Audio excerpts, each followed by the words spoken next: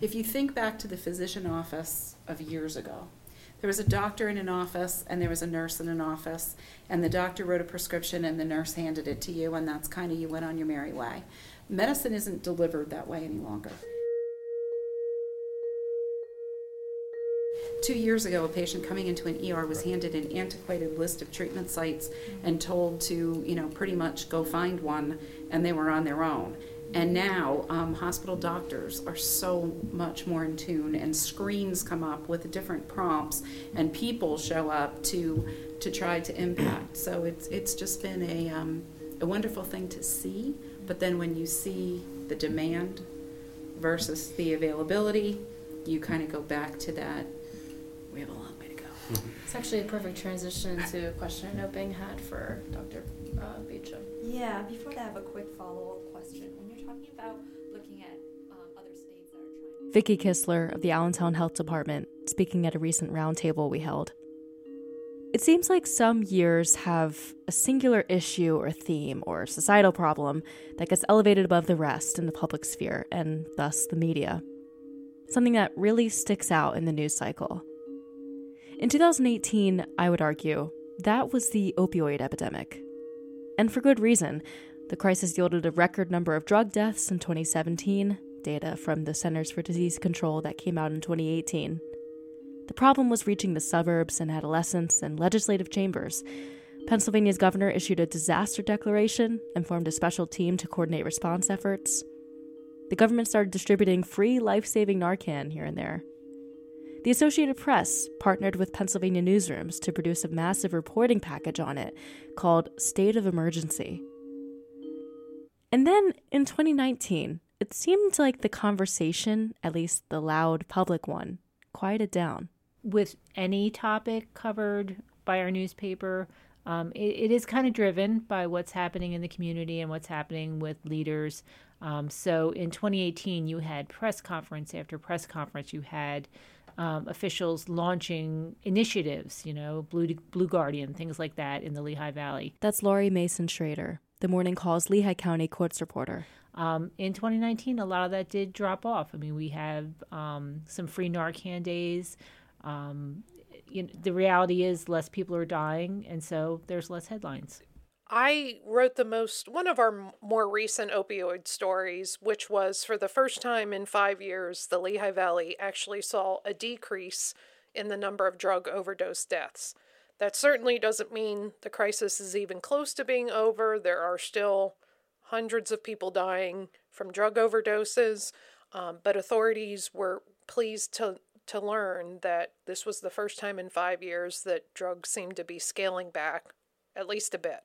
Pam Lehman, our Northampton County courts reporter, also wrote about preliminary data from the state's opioid team, showing that drug deaths are down in the state 23% from 2017 to 2018, and that number appears to be holding steady. Yeah, and I remember talking to people after we found the statistics for this past year, that it's appeared to have peaked and now it's coming down, but a lot of them were warning us that it could come back up again, that it's too early to tell if we've kind of passed the worst of the epidemic. Bing Huang, our health reporter. Last year, the Morning Call held a series of roundtable discussions with local and state experts on the opioid crisis, from doctors to public health officials to pharmacists, and we learned about a whole web of obstacles facing us. We were told it might be decades until the tide turns. It's been a year, and so we invited 4 of those experts back to see where we're at. This is the Morning Call podcast. I'm Kayla Dwyer.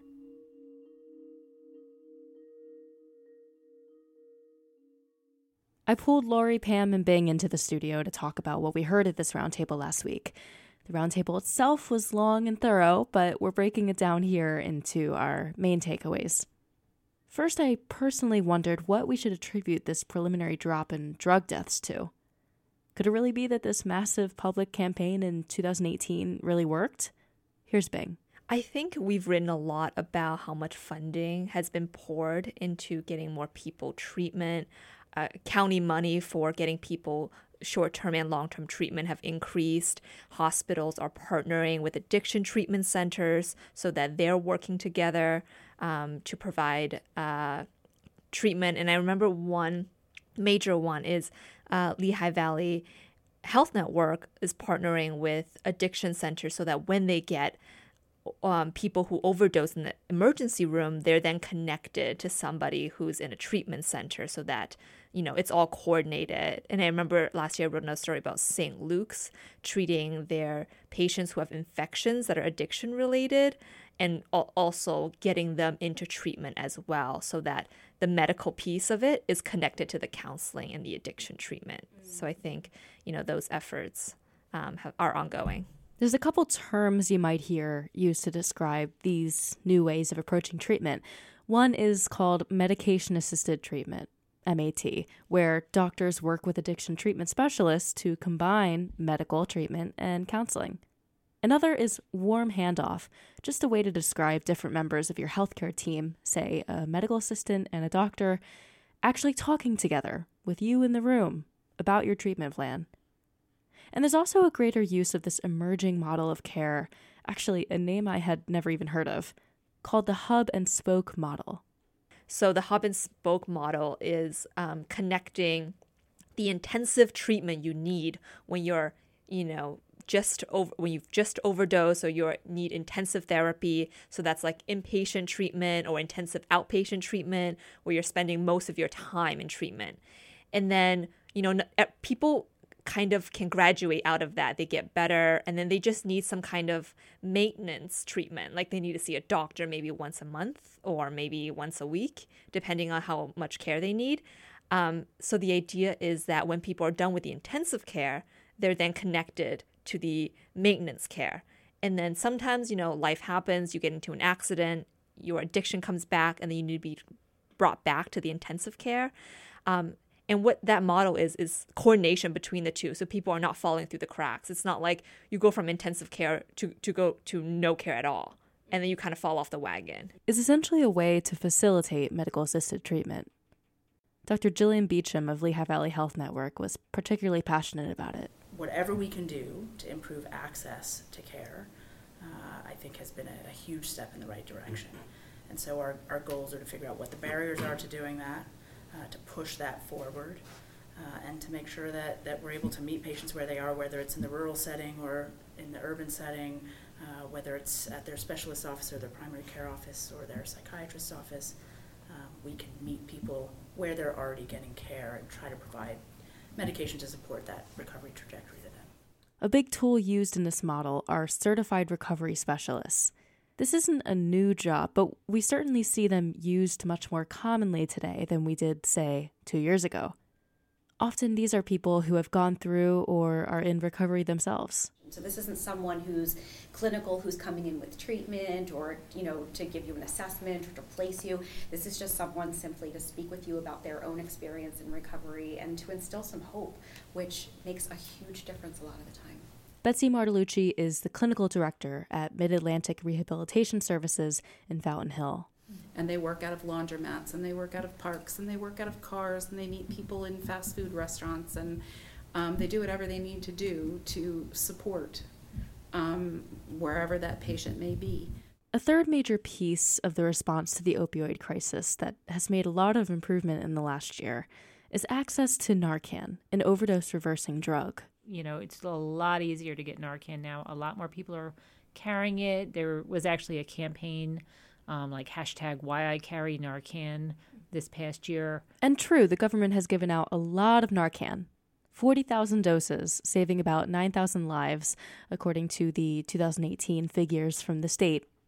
And the Secretary of Health wrote a statewide prescription for everybody. But that doesn't mean it's always free. There are events where you can get it for free. But if you don't happen upon an event where health officials are giving it out and you go to a drugstore and just say, I'd like to get Narcan, you're probably going to be told, well, if your insurance covers it, this is how much it's going to be. If your insurance doesn't cover it, you'll have to find another way to get it.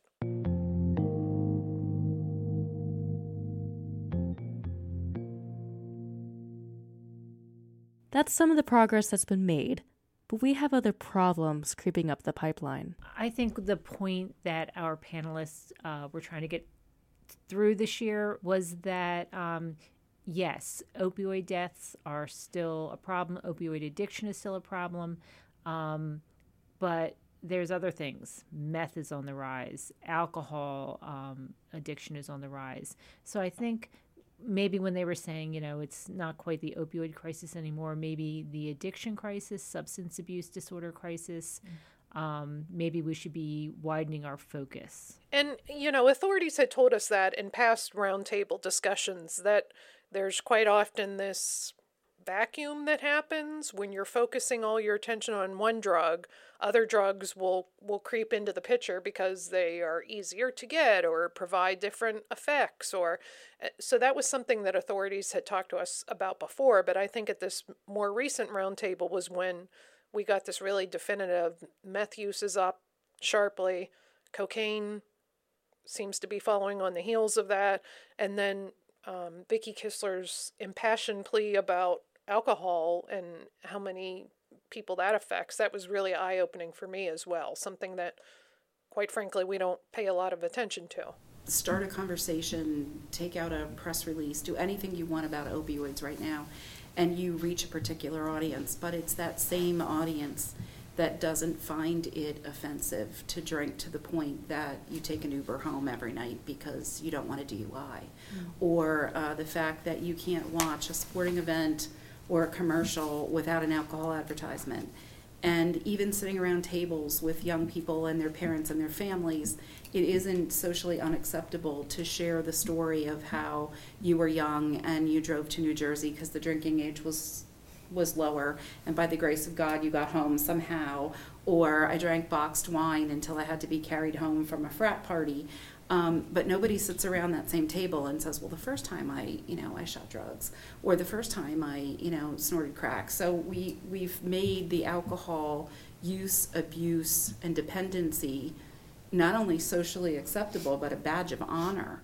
Another problem creeping up in a big way comes as a result of people dealing with addiction using dirty or shared needles. What keeps me up at night is the infectious complications of injection drug use. And I think we have a wave of infectious issues coming our way over the next 10, 20, 30, 40 years that we're not preparing for adequately. I think she's talking about over time, if you continue your addiction, your likelihood of developing some kind of serious disease increases.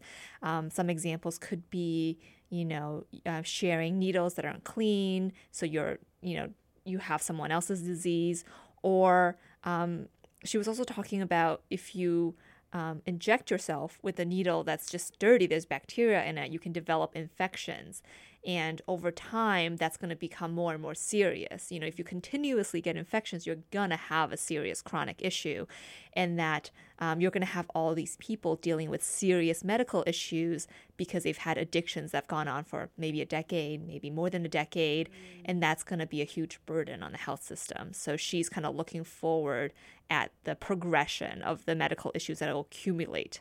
And she did mention studies on Vietnam veterans who, years later, looking at that population, they had developed, I think it was hepatitis C, she said. And I think, I'm not a medical reporter, but I think she said some of those diseases take a long time. They may remain dormant in your body for a while and then eventually show up. And so that's why we're looking, she said 10, 20, 30, 40 years in the future of this wave of infectious diseases. And what's to be done about that?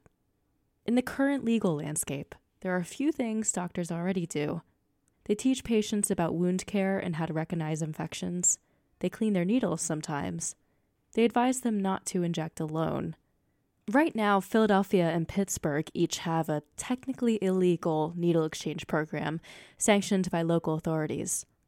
In some future legal landscape, there may come a time when the entire state sanctions needle exchange programs, but it's a big maybe. So Ray Barashansky from the Department of Health was talking about moving the needle on harm reduction, as in needle exchanges.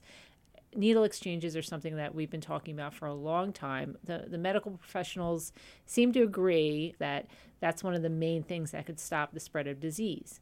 I mean, syringes are hard to come by, they're expensive, and people who have addiction issues are sharing them or reusing them over and over.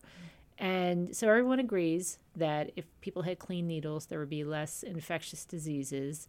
And yet we can't seem to get a needle exchange. There's just so much stigma and so much, I don't know if it's political or cultural. And it's still illegal. Right. I think that the Secretary of Health and all of us agree that harm reduction is good public health. Mm-hmm. We recognize that, but we also recognize that being a part of the executive branch, we also have to stay within the guidelines of the state statutes and regulations, and that's sometimes a difficult place to be. You can hear this in his answers to us.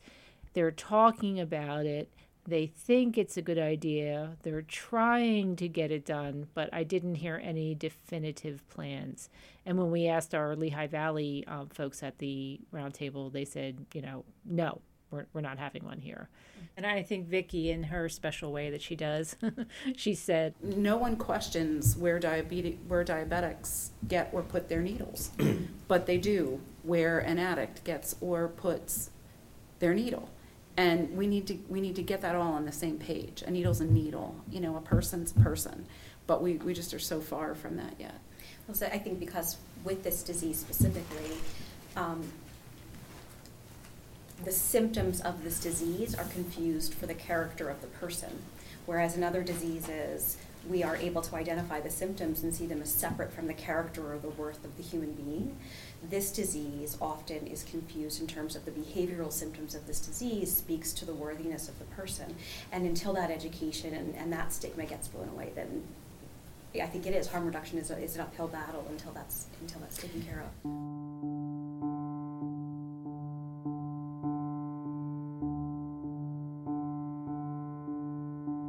I'll end with one more positive development. Vicki Kistler told us the Allentown Health Department will be launching an opioid death review team, something akin to a child death review team, which is very common. The team would look at patterns and life experiences that might have contributed to someone's death from overdosing on opioids or other substances, and scrutinize the care that person did or didn't receive.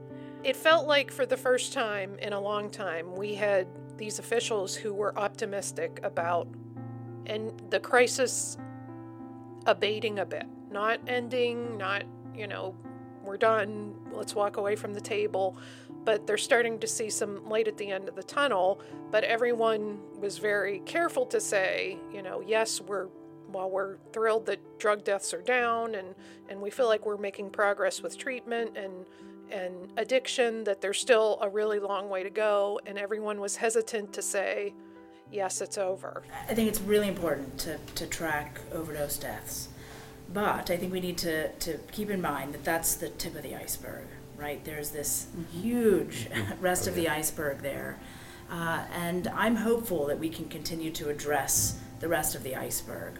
So yes, it's important, we absolutely need to save lives, and that's